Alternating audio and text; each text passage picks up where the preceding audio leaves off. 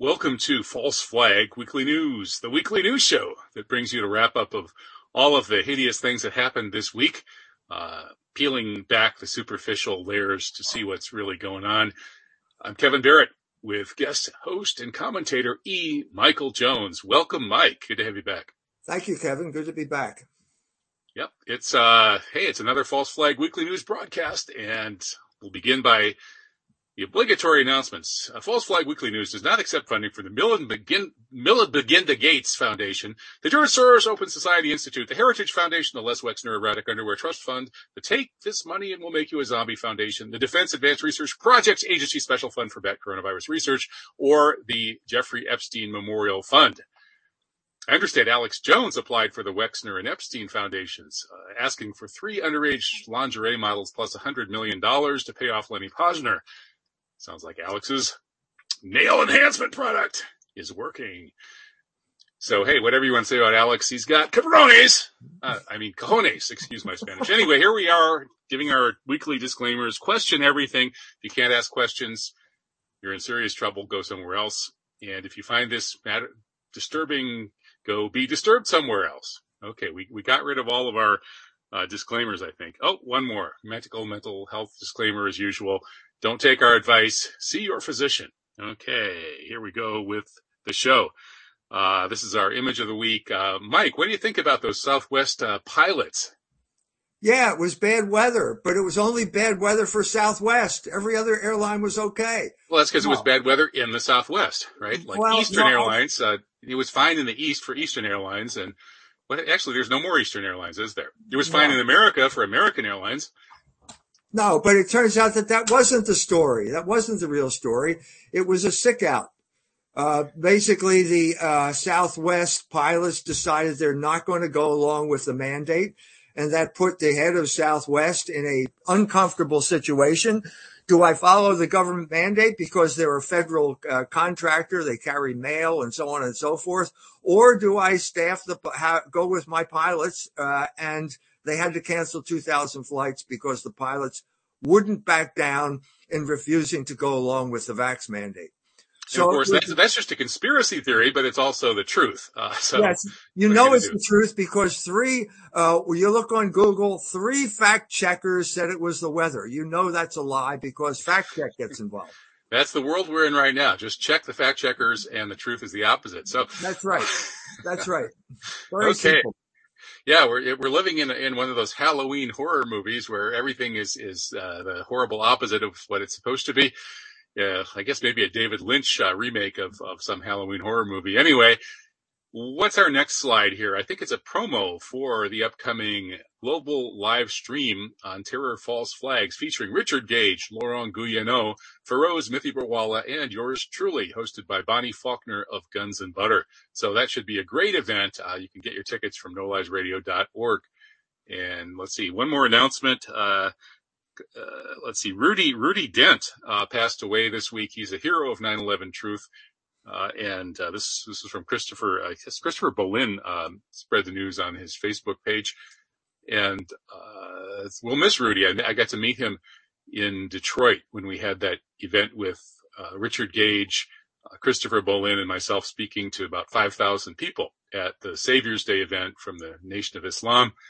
And Rudy was a lot of fun. He's actually quite a character and a great guy.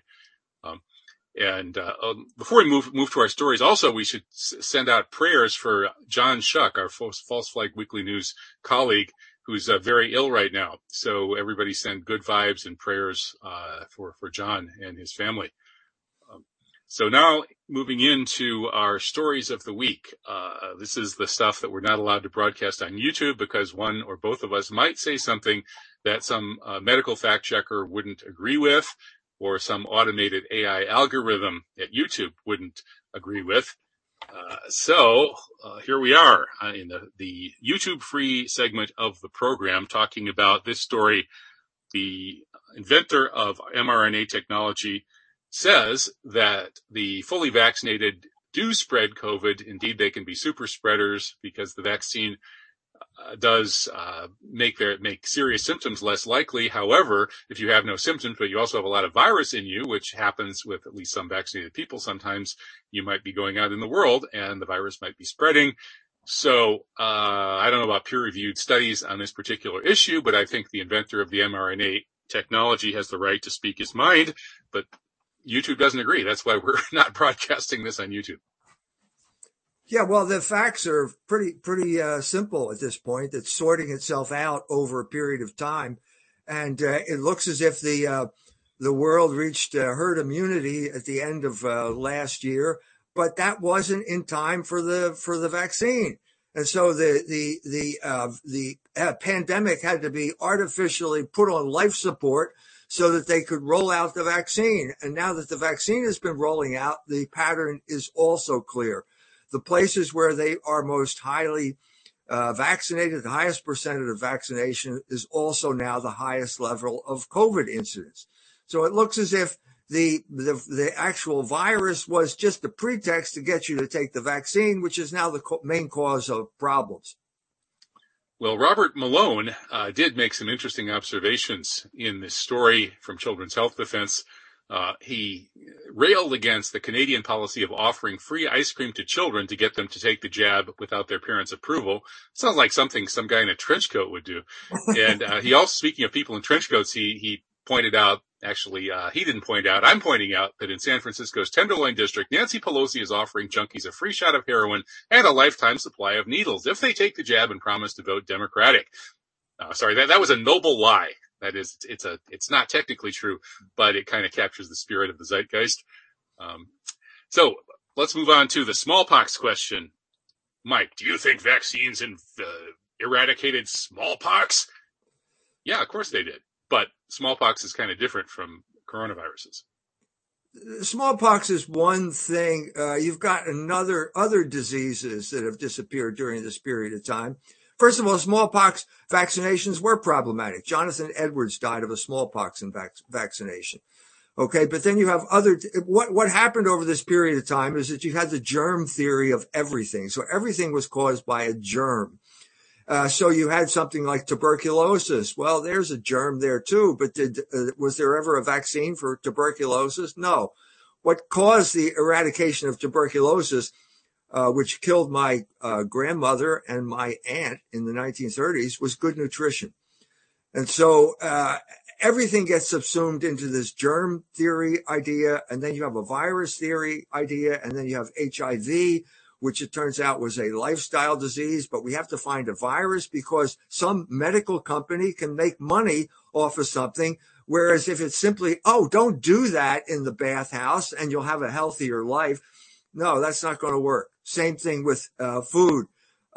Rockefeller's got involved in promoting vitamin B as a cure for pellagra, which is true. But the fact of the matter is that the sharecroppers who all had pellagra didn't have adequate diets. They had to grow tobacco right up to the shack wall. And so they couldn't grow their own crops. And so what you're seeing here is this category of the mind, namely the germ theory, being imposed on lots of different diseases that really where it doesn't apply. Well, I agree that the terrain theory makes more sense than the germ theory per se, although the terrain theory doesn't deny that bacteria and viruses are involved in illness. It simply says that the terrain of your microbiome, that is the part of your body that is not you, that is virus and bacteria and fungus and all of these microorganisms that makes up more than 10% of your body weight and dominates your gut, among other parts of your body, that having that microbiome being a rich, diverse ecosystem keeps you healthy. And then when it gets out of balance, like any other ecosystem getting out of balance, is when you get unhealthy.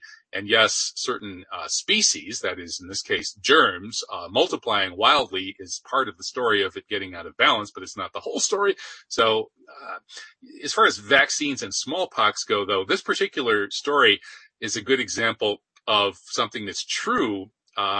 Superficially, yeah, probably vaccines did play a major leading role in eradicating smallpox, but it's a lie by implication because it's implying that the same would be true of COVID, and that's just not the case. Coronaviruses are very, very different from smallpox, and there's a long list of ways that we could get into about that. But this whole article is implying that this would be true for COVID as well. If everybody would just get vaccinated, there would be no more COVID-19. That's a complete lie, according to all of the establishment, as well as the non-establishment medical and scientific evidence. And the issue is, does the vaccine wreck your immune system?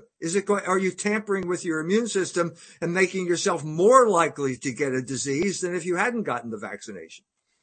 Indeed. And that's a hotly debated topic about to what extent that some vaccines may be disrupting people's microbiome, among other things, and the balance, ecological balance between the microbiome and the immune system.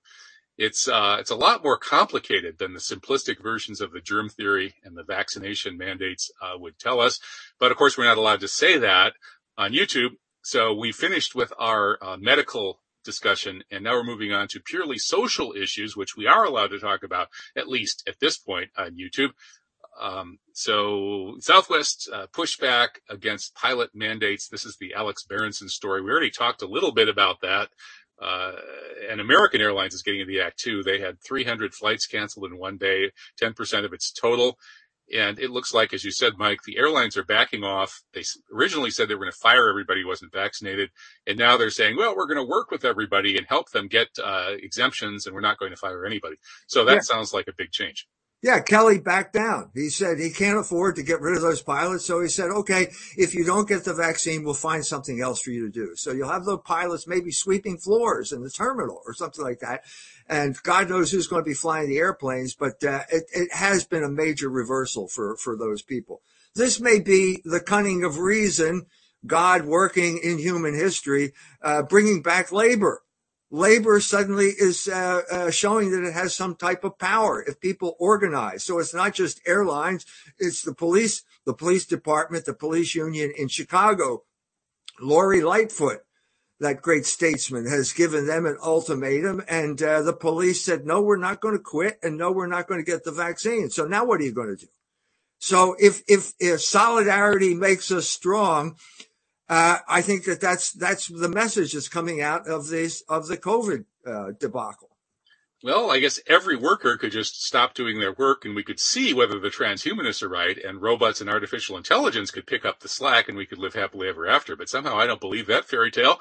And we will be talking about that as well as more about labor issues later in the show. But now moving on to this new report at Children's Health Defense, discussing the COINTELPRO style infiltration of the freedom movement. I had Kat McGuire and Tessalina on my show last night talking about this issue. It seems that the government and its friends want to brand the health freedom movement, which is very diverse, as a monolithic right-wing group so they can classify them as extremists or even domestic terrorists. So Kat McGuire is still operating and creating these great, demonstrations in New York with thousands of people. But she and other people in the freedom movement have noticed that this article seems to be correct, that indeed there is a COINTELPRO style effort to infiltrate and disrupt the freedom movement. So if you're in the freedom movement, read this article and watch out for those sneaky websites and URLs and Telegram addresses and stuff that look like the real ones, but are just a little bit off, and they could lead you down the wrong rabbit hole. Yeah, well, Robert Kennedy's white, isn't he? Yeah. But isn't that one step from being a white supremacist? Yeah, I guess the whole Kennedy family was a bunch of Irish supremacists, so anti-Semites by definition. There you have it. There's the whole link. Who knew that the whole thing was run by white supremacists? But once again, you have identity theft as part of the oligarch's way of staying in power. You deprive people of their real identities. You impose a pseudo identity on them that demonizes them, and then they have no rights anymore. You can dismiss them and go on and rule unimpeded. Yeah, I can hardly keep the real groups from the fake groups straight. Like I think America's Frontline Doctors is the real one, and America's Frontline MDs or something is the fake one. It's kind of ridiculous that they're doing this. And all it shows is that this health freedom movement is extremely vibrant and growing and posing a threat to somebody. So they're spending money to try to stop it. And that just tells me that, hey, time to jump on that train and do your homework, figure out who are the real groups and the real people and who are the infiltrators, and keep it nonviolent because the infiltrators love to get you doing stupid violence, counterproductive violence, and keep going. I mean, I think people in this movement actually are, as Tessa, Lena, and Kat McGuire said on my radio show last night, having a great time. They're feeling free. They're breaking through the conditioning, the fear-based conditioning, and getting out in real life and interacting with each other in a supportive and loving way. And this is energizing them. And that's what's scaring the bad guys, is because there's this positive vibe associated with this movement. Yeah. And the fact that it's not raining out when they say it is raining out. And the fact is that everybody's going, at least in this neck of the woods, everybody's going about their business in a pretty normal fashion. And people are not sick. I don't see it. I mean, some people get sick and then they get over it. And that's contradicting the narrative. So this is good, because the people are aware there's an official narrative that's not telling them the truth. Mm-hmm. Yeah, well, I don't know. My position on the actual COVID is that it's a biowar agent targeting economies. And it is nasty, and it's nastier than your normal flu, but it's not end of the world smallpox nasty either. And the cures that were being offered are, in some cases, not the right ones, not the optimal ones. The real cure would be to shut down the bioweapon sector, so this kind of stuff won't happen again with something a heck of a lot worse. But that's another discussion. We can't talk about the medical issues in this part of the show. So let's talk more about the political issues by bringing up Greg Abbott, who is now imposing an anti-vaccine mandate. No, he's not forcing everybody to take back their vaccines and stick a needle in their bodies and withdraw whatever it was that they stuck in their bodies in the first place. No, he's not going to force people to not get vaccinated. He's just putting out this executive order saying that nobody can force people to get vaccinated in Texas. And he says that his state mandate supersedes the local, county, and federal mandates. And I'm sure that the federals, the feds, as well as the local and county people, may not agree with that. So it's all a big, confusing mess. But it's creating an interesting kind of political clash. So, Mike, who's going to win this clash? The mainstream media tells us, the polls say that most Americans support vaccine mandates, but in Texas, Greg Abbott apparently doesn't think so. Well, it's going to come down to the resurrection of states' rights and representative government. And I think that the tide is heading in the other direction. The zeitgeist is going in the opposite direction from the centralization of power that took place after World War II as the prerequisite for the foundation of the American empire. It's heading in the other direction now. And people, and again, the agent of this is overreach on the part of the people who are in charge. Biden was in a very weak position when he became president, and he decided to tough it out, play the tough guy. It's true because I said so. And he stepped too far with that vaccine mandate. And now he created the opposition that he didn't want to create. He shouldn't have done that.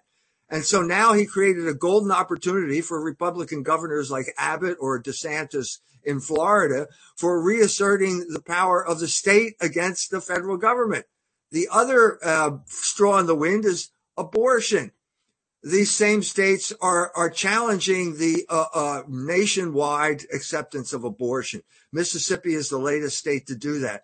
They had the chance they thought, I'm talking about they, meaning people like Ruth Bader Ginsburg, thought that they could impose a national consensus on abortion in the same way they had done for the civil rights movement, and they failed.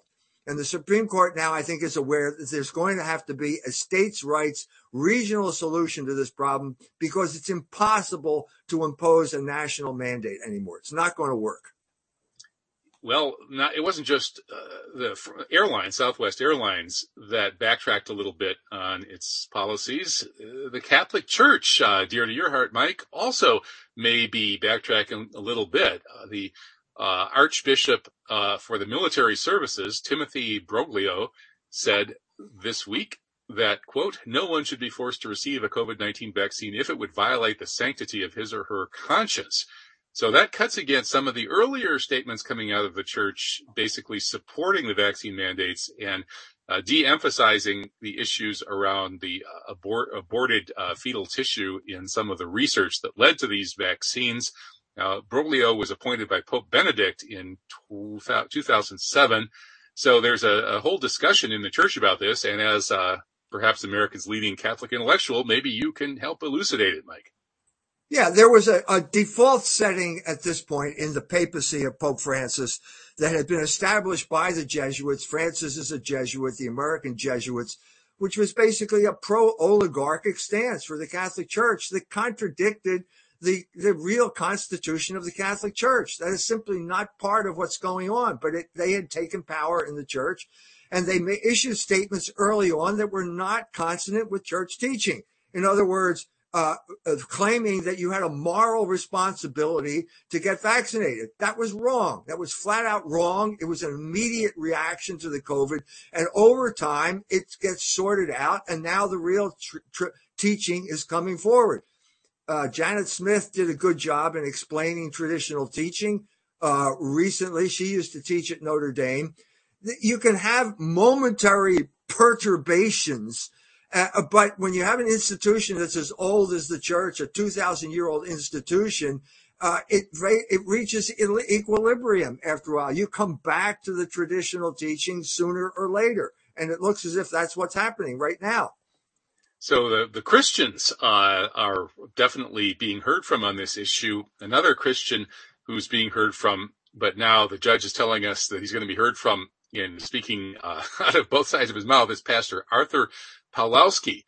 Now, with a name like Pawlowski, you'd think he'd be a Polish Catholic, but if he's a pastor, I don't know. He's not a Catholic, is he? Like, no. We Muslims can't keep you guys, all your crazy Christian sects straight. It's like the Sunni and the Shia and the Sufis for the Christians. It's exactly Sunni Shia type of complexity here. But I think he's a Protestant pastor from Canada, which means it's a whole different ballgame. It's Canada. It's Chinatown. It's different in Canada. And for some reason that I don't quite understand, these former colonies never got over their inferiority complex vis-a-vis the oligarchs. Canada and Australia come immediately to mind. And so they are easily subverted, probably because of the division in Canada between the French and the English speakers, easily subverted by oligarchic government institutions. And so therefore the guy has been deprived of his right to preach the gospel. No, he can say anything he wants. He just has to contradict himself as soon as he says it. Yeah. So that's the craziest judicial order I've ever heard. Yeah. So that's the type of irrationality that you get into when you impose this draconian measure from the top down. And it's ridiculous. It contradicts itself. But then again, it'll have to sort itself out over time. You can't go along this way. There's an easy way to solve this problem, which is stop imposing these ridiculous, irrational commands from on high. That's not going to work. Well, Mike, I always sort of thought that maybe if someday the USA went totally nuts and I couldn't exercise my free speech rights on False Flag Weekly News in the USA anymore, I could escape to Canada. But now it looks like if I try to escape to Canada, False Flag Weekly News is going to be one long list of disclaimers. Like everything I say, I'll then have to immediately contradict myself. That would be a very schizoid version of False Flag Weekly News, wouldn't it? Yeah, well, it's not the Vietnam War anymore. We're way beyond the Vietnam War when people used to go there for a political asylum. So I think we are the freest place on earth right now when it comes to free speech. Which isn't really saying that much, is it? It's not saying much, but let's be thankful for small favors here. There you go. Yeah, that's true. We should be grateful to God for all of the bits of goodness that could be shining through behind the dark appearances, including the fact that there still is sort of a bit of a First Amendment left here in the United States.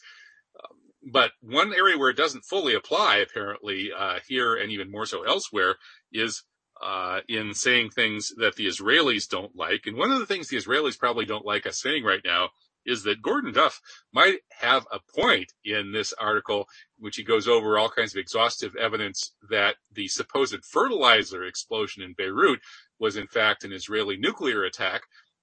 Gordon says that fertilizer by itself will not explode. You have to make ANFO by basically putting it in a blender or the equivalent and mixing it with fuel oil or some other kind of hydrocarbon. Otherwise, it's no more explosive than a sack of flour. And so this official story is completely insane at a long list of levels. And Gordon was on my radio show during the first hour last night talking about that. And the Israelis seem to think that they can get away with just about anything, and sometimes I wonder if they might not be right about that. for the time being. I think he makes a plausible case that it was a nuclear weapon. I think when he tries to stretch that to 9/11, I think it becomes less plausible. Mm-hmm. But I think that clearly that the Israelis are waging war on Lebanon because of Hezbollah. And so the recent sniper attack is just a continuation of what looked like a nuclear attack here. And they can do anything they want with impunity because they get to control the narrative. And they get to, as I said, the whole point of this is to impose your categories of the mind on categories of reality. So the explosion went off and they're trying to say fertilizer and he's trying to say nuclear weapon. And I think he's got the more plausible argument. Well, a lot of folks in the region believe that too. This article has been read by heading for 500,000 people in English, but it's been viewed many dozens, if not hundreds of millions of times in the Middle East. And it's common knowledge in the Middle East that Gordon is right. And the reason this article is back, making headlines again, is that mysterious snipers just gunned down a whole bunch of peaceful protesters who were protesting against the cover-up of this Israeli nuclear attack on Beirut. And those the protests were led by Hezbollah. And so some of the Israeli stooges in Lebanon apparently gunned down these peaceful protesters. So if you're not even allowed to go out and peacefully protest calling for a real investigation of an Israeli nuclear attack on your city, you're in bad shape. And so Lebanon is in bad shape in a whole long list of ways. Yeah, but you've got to take it full circle and blame the government. The Lebanese government is killing its own people, so therefore we need to intervene into Lebanon. That's the real playbook. It was in Maidan in the Ukraine. It happens repeatedly. That was the whole playbook in Syria as well. But apparently they didn't go full playbook here with this one.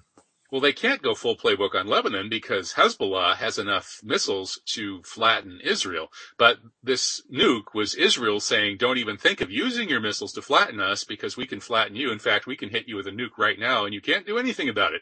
Well, what Hezbollah and its supporters wanted, and most of the people in the region want to do about it, is expose it, but nobody will print it in the United States except Veterans Today. So, if you control the international media, as the Zionists do, you can get away with just about anything. That's why they're getting away with it, and that's what we need to change, and that's what we are changing with our media criticism show here at False Flag Weekly News.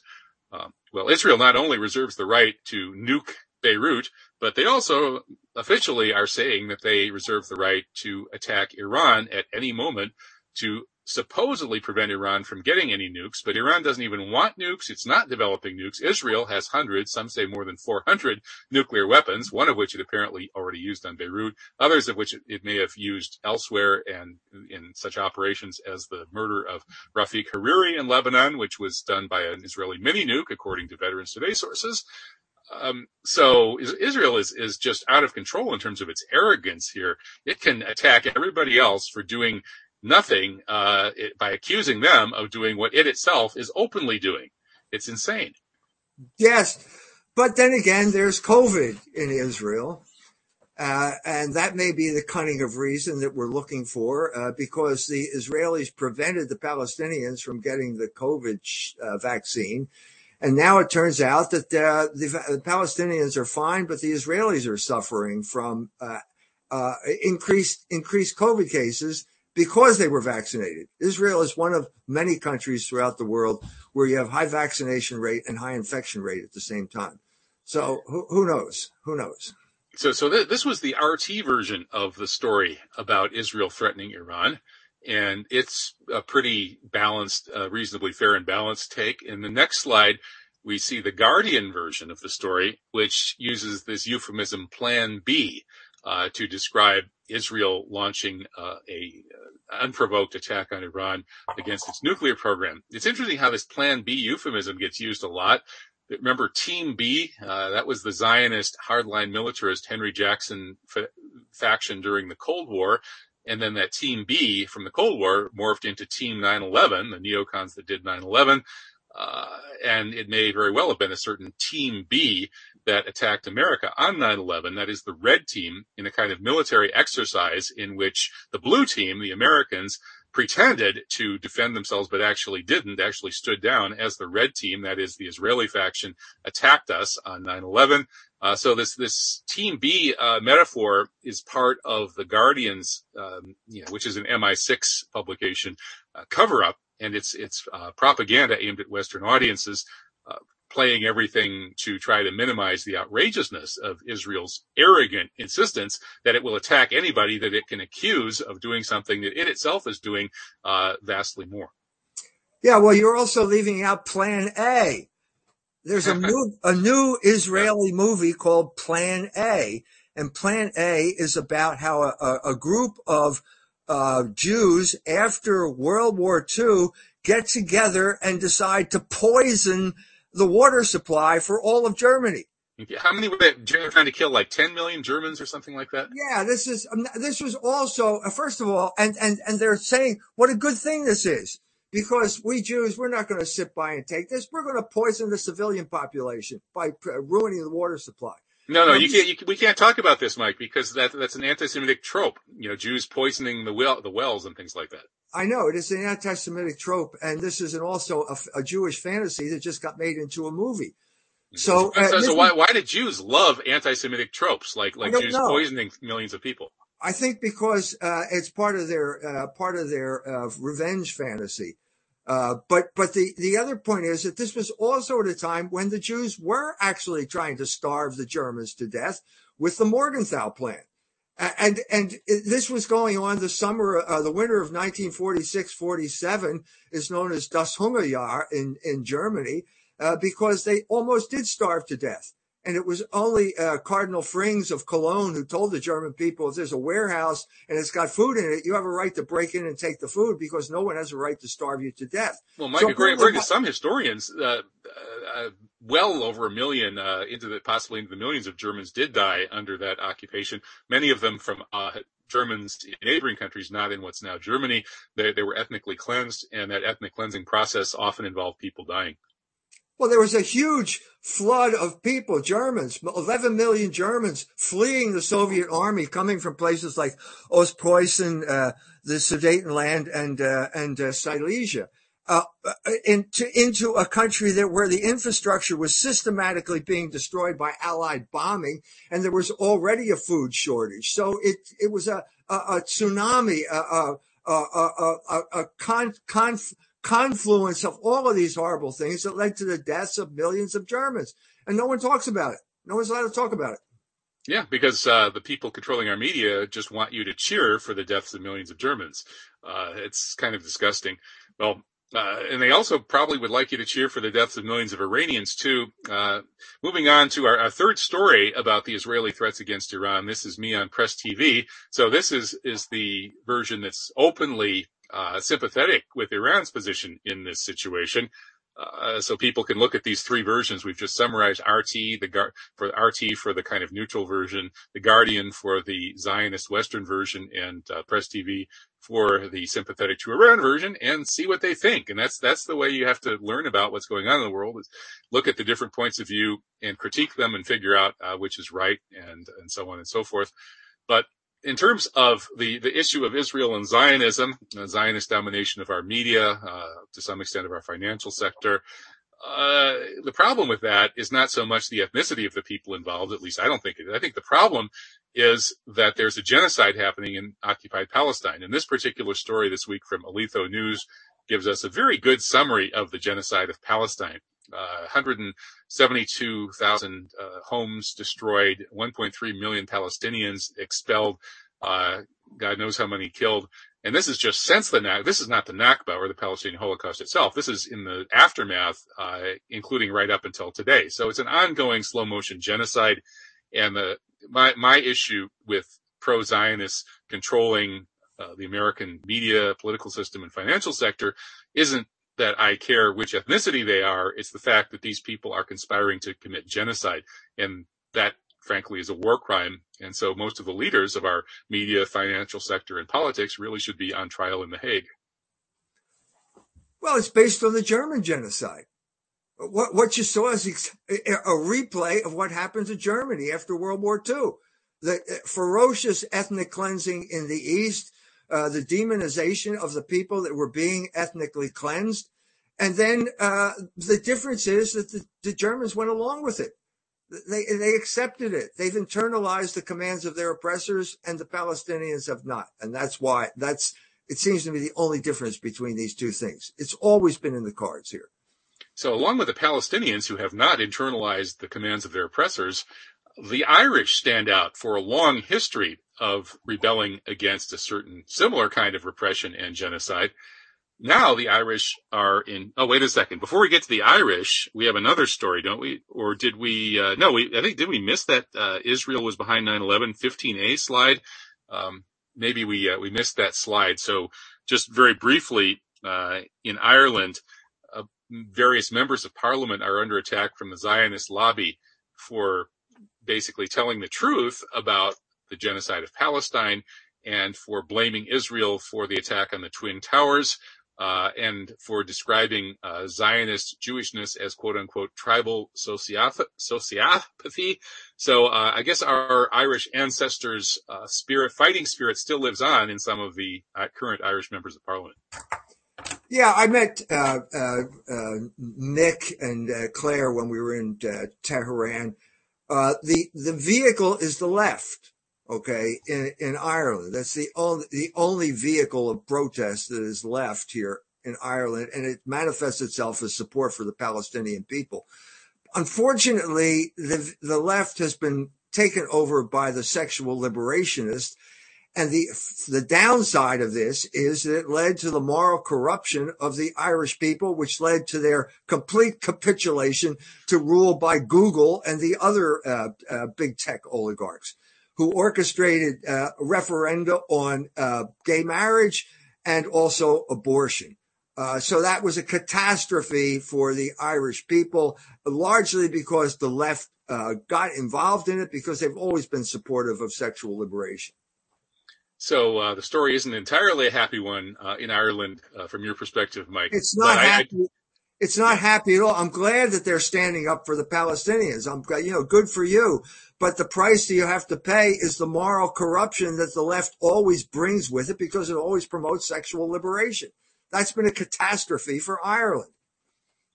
Okay. Well, I'm not going to argue with you there because we have another 15 stories to go through, starting with a couple of earth-shaking historic stories such as, is the death of the McDonald's McBagel good for the Jews? I mean, this is the old Jewish joke, is that, your Uncle Shlomo, he opens up the paper and reads a story about, the dog catcher, and his only reaction is it good for the Jews? Well, if you read the Jewish Daily Forward, and I do, and there's some good stuff, some stuff I agree with in there, and it's not just total one-sided propaganda all the time, but there are an awful lot of, is it good for the Jews stories? And this one about the death of McDonald's McBagel is kind of amusing. How could they go on for like 2,000 or 3,000 words about the McDonald's McBagel?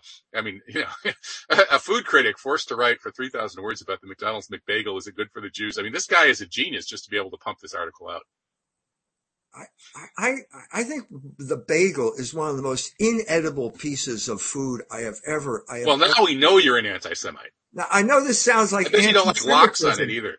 I even with lox and bagel. It's good with lox on it. It's delicious. Lox and cream cheese and onions. Even with lox and cream cheese on it, the bagel is just inedible. It's just, I don't know, they boil it. It's just have to chew it and chew it and chew it. I'm going to report you to the ADL for saying that, Mike. I know that's why you put this slide up. You knew that I was going to say that. Well, seriously though, isn't it interesting that, as this article points out, nobody objected to the ham and bacon bagels that McDonald's and these other fast food outlets put out? Like, you would think that Jews who supposedly don't eat pork would be a little upset that their ethnic food is being appropriated by these hideous fast food corporations, which are then sticking haram, pork and bacon on it. But no, not a peep approach. I'll tell you something, Mike. If somebody started selling Moroccan couscous full of ham, bacon, and sausage, the Moroccans would not stand for it. No. And look, I've been in India. You go to McDonald's in India, you know what you get? You get chicken. That's it. End of story.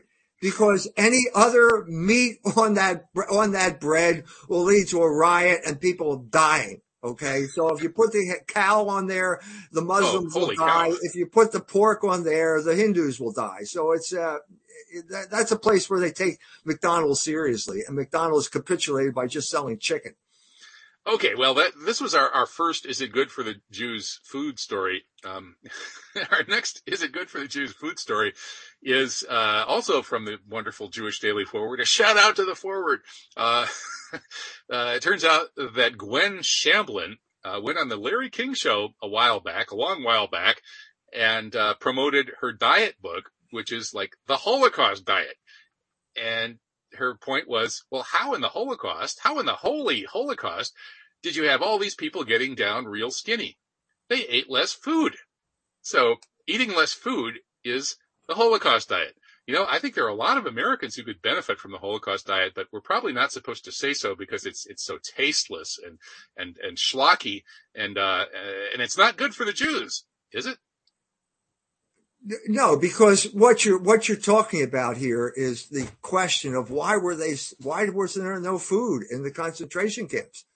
That's a dangerous question to propose because the Americans were responsible for it. The Americans and the British were bombing the rail lines, and there was famine all across Germany at this point. As I've already mentioned, artificially imposed famine became the official policy of the United States in the Morgenthau Plan.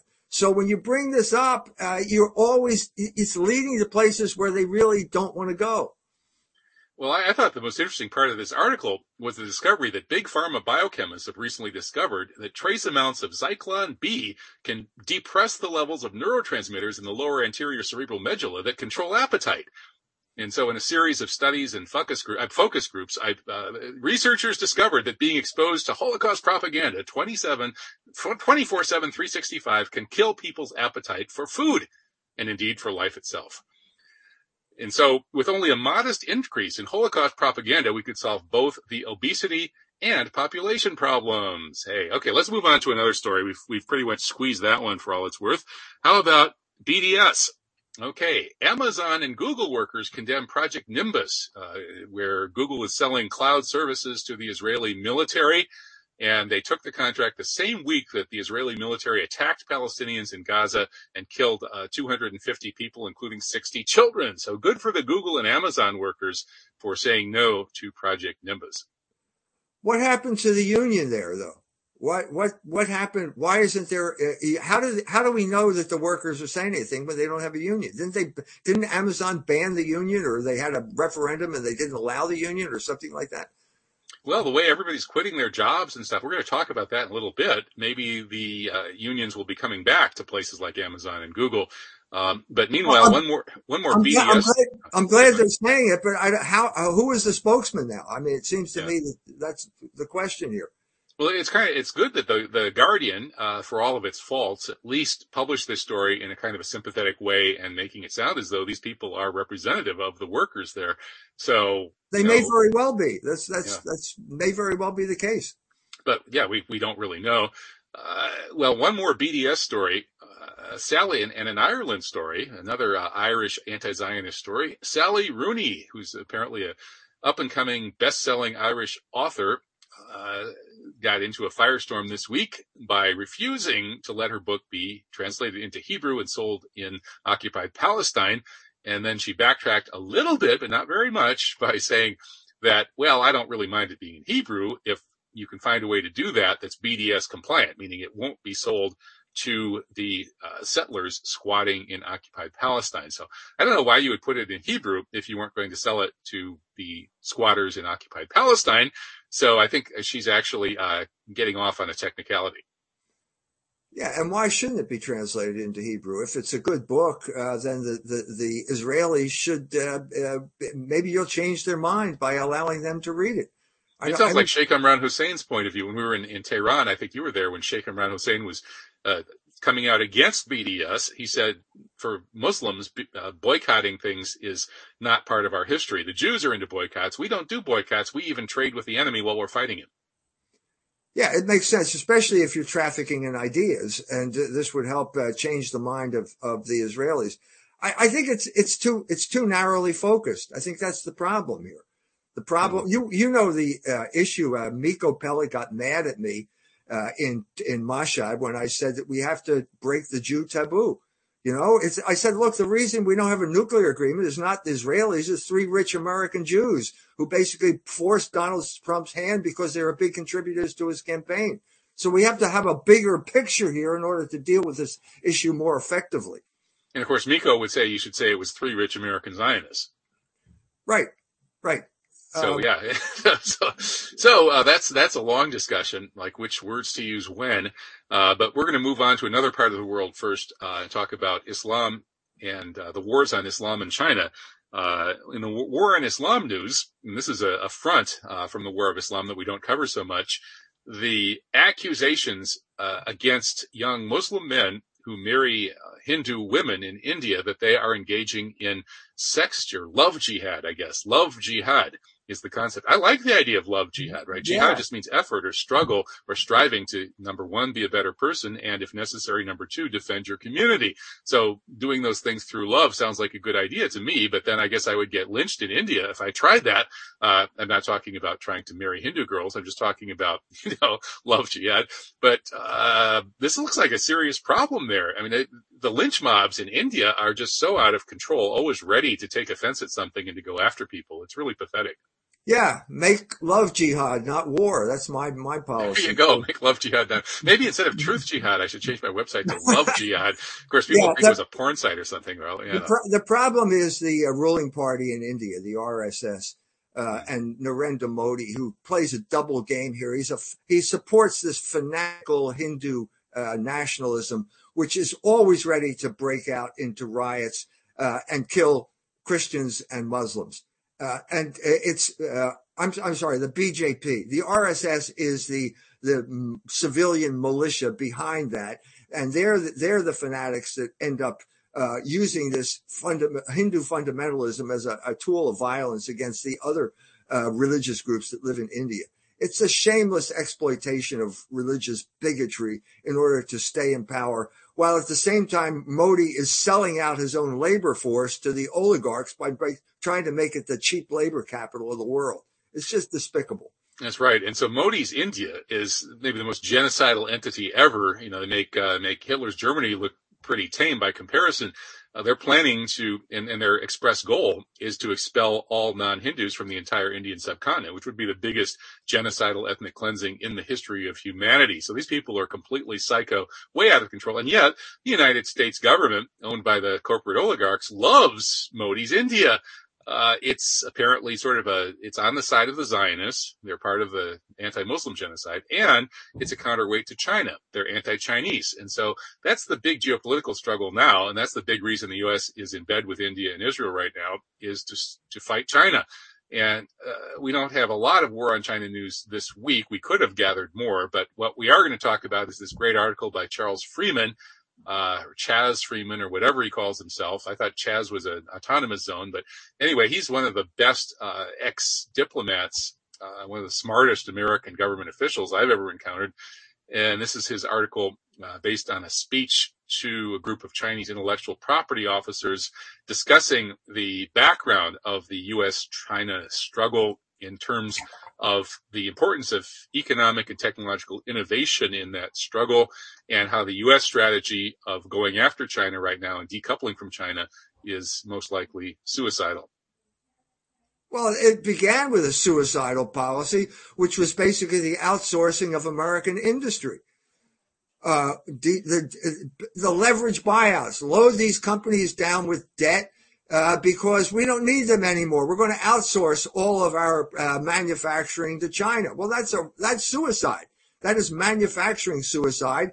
And you pursue that for years and years and years, and suddenly you realize you don't have the upper hand anymore, because they've got the 5G advantage. They've got the chips. They're manufacturing all these essential things that are crucial to our manufacturing basis, which has now become dependent on them. So, yeah, it was suicide to take this road in the first place.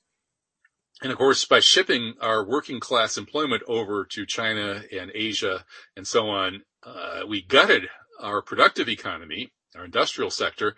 And now we're in a situation where most people are doing worthless, low-paid, boring, hideous jobs. And now people are getting sick of that and quitting them. In August, we had the Great Resignation, according to CBS News. The number of people quitting in August rose to 4.3 million people, which dwarfed the number of layoffs from employers, which was 1.3 million. So that's a total of 5.5+ million people leaving their jobs in August. The vast majority did it voluntarily. So that leads to the next question, the next story from former Secretary of Labor Robert Reich. Is America experiencing an unofficial general strike? He says that workers are leaving their jobs because they're burned out. They don't like their jobs. So maybe this is a rebellion against shipping the well-paid, meaningful labor over to China. But it may be a little late. Maybe we should have done this 20 or 30 years ago. Yeah, they're doing the exact opposite of what they should be doing. They're sending out stimulus checks for people who are not working. And so as a result, you're exacerbating the labor shortage right now. What you should be doing is raising wages. You should have been doing this for years and years and years. All of the the productivity, the increased productivity, the surplus value that was created by the computer, all of it was stolen by the oligarchs. There's one group that benefited from that, and it wasn't the worker. Now, the place where this is most acute, I think, is among women, because feminism was a false ideology. It was a lie from the beginning. The point of it was double the workforce and therefore your lower wages. And the women, in order to access this dream, now had to take on 2 jobs. Okay, they had to work outside the house, and then they had to come back home and work inside the house. And at the same time, all these women are being hired. It becomes less and less likely that the man is going to be hired. So the burden is even more on the women as a result of this swindle. And so I think they're waking up to it. And maybe the stimulus check was the straw that broke the camel's back. And they're saying, or maybe the COVID combined with the stimulus check, combined with a crappy job. And suddenly they're saying, I'm out of here. All right. Well, there are a lot of folks who agree with you that wages should be raised. And in fact, it's starting to happen. CBS News tells us that $21 is the new $15 minimum wage, and that even banking is being hit by labor shortages from this unofficial general strike. Hospitals, restaurants, and farms are especially hard hit. And so a number of the biggest companies are, in fact, raising their wages. Amazon is up to $18 for its entry-level jobs. Banks are now around $18. Walmart is still at $12. And Target is $15. So I kind of feel sorry for those $12 workers at Walmart who are then forced to go to their diversity training workshops and have people yell at them for being privileged racists. I don't know, if you're making $12 an hour in Walmart, I'm not sure how privileged you are. No, and that was always been the swindle. The feminist lawyers would decree rules that were filled by women who were just disadvantaged and couldn't take advantage of those big jobs and so on and so forth. Even the feminist lawyers, I had an incident. I'm sitting on a park bench in Washington Square in New York, and there's a lawyer lady telling her other lawyer friend, she said, I woke up I was sitting in my apartment eating my cheese sandwich at midnight last night, and I realized my life was over. I had this big job at a prestigious law firm, and I that's all I did, 70 hours a week. And now I never got married. I never have children. And now my life is over. That may be kicking in right now as well. They're starting to wake up and realize it was a swindle from the beginning. So maybe a new great awakening is happening. And one of the things we need to awaken to is the threat of transhumanism, because those transhumanists think that, hey, fine, all the workers quit. We'll just replace them with robots and AI. Here's a great article by Scott Howard at Occidental Observer, that notorious white supremacist website, which actually publishes a lot of interesting, good stuff, including this article.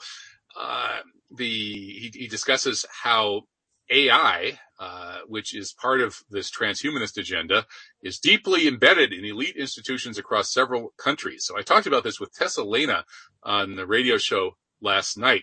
And when reading this article, Mike, I thought of you when he went over what appears to be a very serious Jewish overrepresentation in transhumanism. That is not religious Jewish, but people from ethnic Jewish backgrounds seem to be wildly overrepresented in the transhumanist movement, which openly is aiming to basically put an end to humanity by bringing on the singularity. The singularity is when some kind of mixture of AI and what is it? AI, genetic engineering, and nanotechnology escapes from the lab.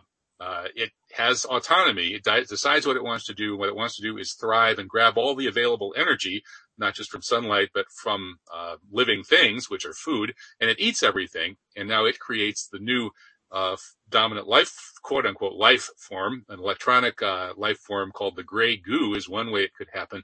And these guys like Ray Kurzweil and Eliezer Shlomo Yudkowsky are saying, bring it on! Bring on the singularity! Murder the entire human race! And Ray Kurzweil also has another great saying, which is, does God exist? I would say, not yet. I'm going to make him in my test tube, and he's going to be gray goo that's going to kill everything. I mean, the protocols of the Elders of Zion and other anti-Semitic propaganda can't make up villains like this. No, this is also Noah Yuval Harari, who is the official smartest Jew in the world right now. And he's all over the world publishing books like Sapiens, which is enough to make a grown man cry. It's so full of ignorance of philosophy. He makes one stupid error after another. Yeah, but there is this Jewish fantasy that all goes back all the way to the Garden of Eden, which is probably where he got it, where the Satan says to Eve, you will be like gods if you follow this program. And this is their thinking that we can abolish humans and we'll all become like gods. And the machines will take over. It's preposterous. It's science fiction, but because they propose it, everyone's supposed to take it seriously. Well, it's dystopian science fiction, and we're all supposed to cheer for it and make it happen. I mean, this is insane. I mean, that's like George Orwell trying to convince everybody to make the world of 1984 come true. But, what are you going to do? These people, I guess there's a great void in religion right now, and it's being filled by all kinds of diabolical substitutes. Oh, boy. So, let's move on to the hate speech category. Here's some serious hate speech. Colin Wright, an evolutionary biologist and the managing editor of Quillette, was censored by Instagram for posting a peer-reviewed paper showing male advantages in certain sports activities. So if you notice that overall, people with XY chromosomes and 30 times as much testosterone as the other type of people with the 2X chromosomes actually are better performers in things like tackle football and so on. That makes you not only an honest realist who's not completely insane, but it also makes you a hate speech practitioner who needs to be banned from speaking the truth. Yeah, well, this is also going to take care of itself because the logic, this juggernaut, this anti-human juggernaut is now into transsexuality, where a guy can simply declare that he's a woman and compete in women's sports and obliterate Title IX. Yeah, I keep saying if I'd known this in high school, I would have been the Kareem Abdul-Jabbar of the girls' basketball team. That's maybe right. the Shaq, actually, because I could have pushed him around and gone to the hoop. Yeah, that would have been fun. Right. Yeah. That's right. So it's going to take care of itself. This will eat itself up. The twisted ideology will destroy itself. And all we have to do is watch as Martina Navratilova is declared a domestic terrorist because she said that women can't compete against men in tennis. And so speaking of sports and politically incorrect speech, how about this John Gruden episode where Matt Taibbi wrote a wonderful satire of Gruden being canceled. I mean, he's so canceled that Wikipedia or Alexa tells us that Wikipedia says John Daniel Gruden is an American former professional ice hockey defenseman. And I've had the same thing happen. I had a big Wikipedia page full of lies for a long time, and I protested after like 8 years or something. Then suddenly it just disappeared. And the next thing you know, Kevin Barrett is some little known hockey player. So I guess being canceled has some benefits in a way, getting rid of bad Wikipedia pages. But this Gruden piece by Matt Taibbi was a lot of fun. Yeah, I'm thankful to Wikipedia because they took down my Wikipedia page because it was all lies about me anyway. So thank you for So is taking E. it Michael down. Jones a hockey player now? No, I haven't made it that far, but once again, we have the conflict here between political correctness and labor shortage. Is the guy good as a coach or not? Or can you simply trump that with political correctness and destroy football as something that was supposed to keep people in a state of pacification from the beginning? Didn't they get the memo here? Don't they know the real memo about professional sports? Well, It's bread professional and sports, circuses. bread and circuses to keep us pacified, but we also need fear propaganda to keep us down. And for all of there's a lot of things that we really could be afraid of in the world, such as that slow motion, long term, but perhaps very grave threat of climate change, aka global warming. Alan, our producer, sent us this story that the Bay Area will soon be swamped by the rising oceans. So I'm planning on investing in beachfront property in the Twin Peaks neighborhood of San Francisco, which is way up on the hill in the middle of the city. I intend to eventually have a house with a view of the ocean right up to my front door and the bay right up to my back door. Unfortunately, that may not happen in my lifetime. Actually, fortunately, it may not happen in my lifetime. I hate to see the sea level rise to swallow everything but one house at the top of Twin Peaks. There's a more immediate threat, and that's that volcano in the Canary Islands. Really? If Is that worse than the Yellowstone one? Well, if that does what Mount St. Helens did, Mount St. Helens blew off an entire half of a mountain and killed forests and so on and so forth. If that goes in the ocean, half the volcano goes in the ocean, that will cause a tsunami that would probably wipe out Miami or a lot of cities along the East Coast, depending on which direction it took. So that could be a real threat right now. Yeah, I saw that report. And there are some real apocalyptic threats. And I actually think climate change might be one of them.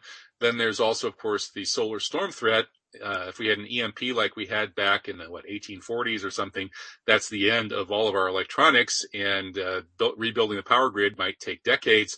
I think it would be Mad Max country then. You could come up with a long list of these possible apocalyptic threats. I think comets and asteroids are pretty far down the list, at least in the anytime soon future.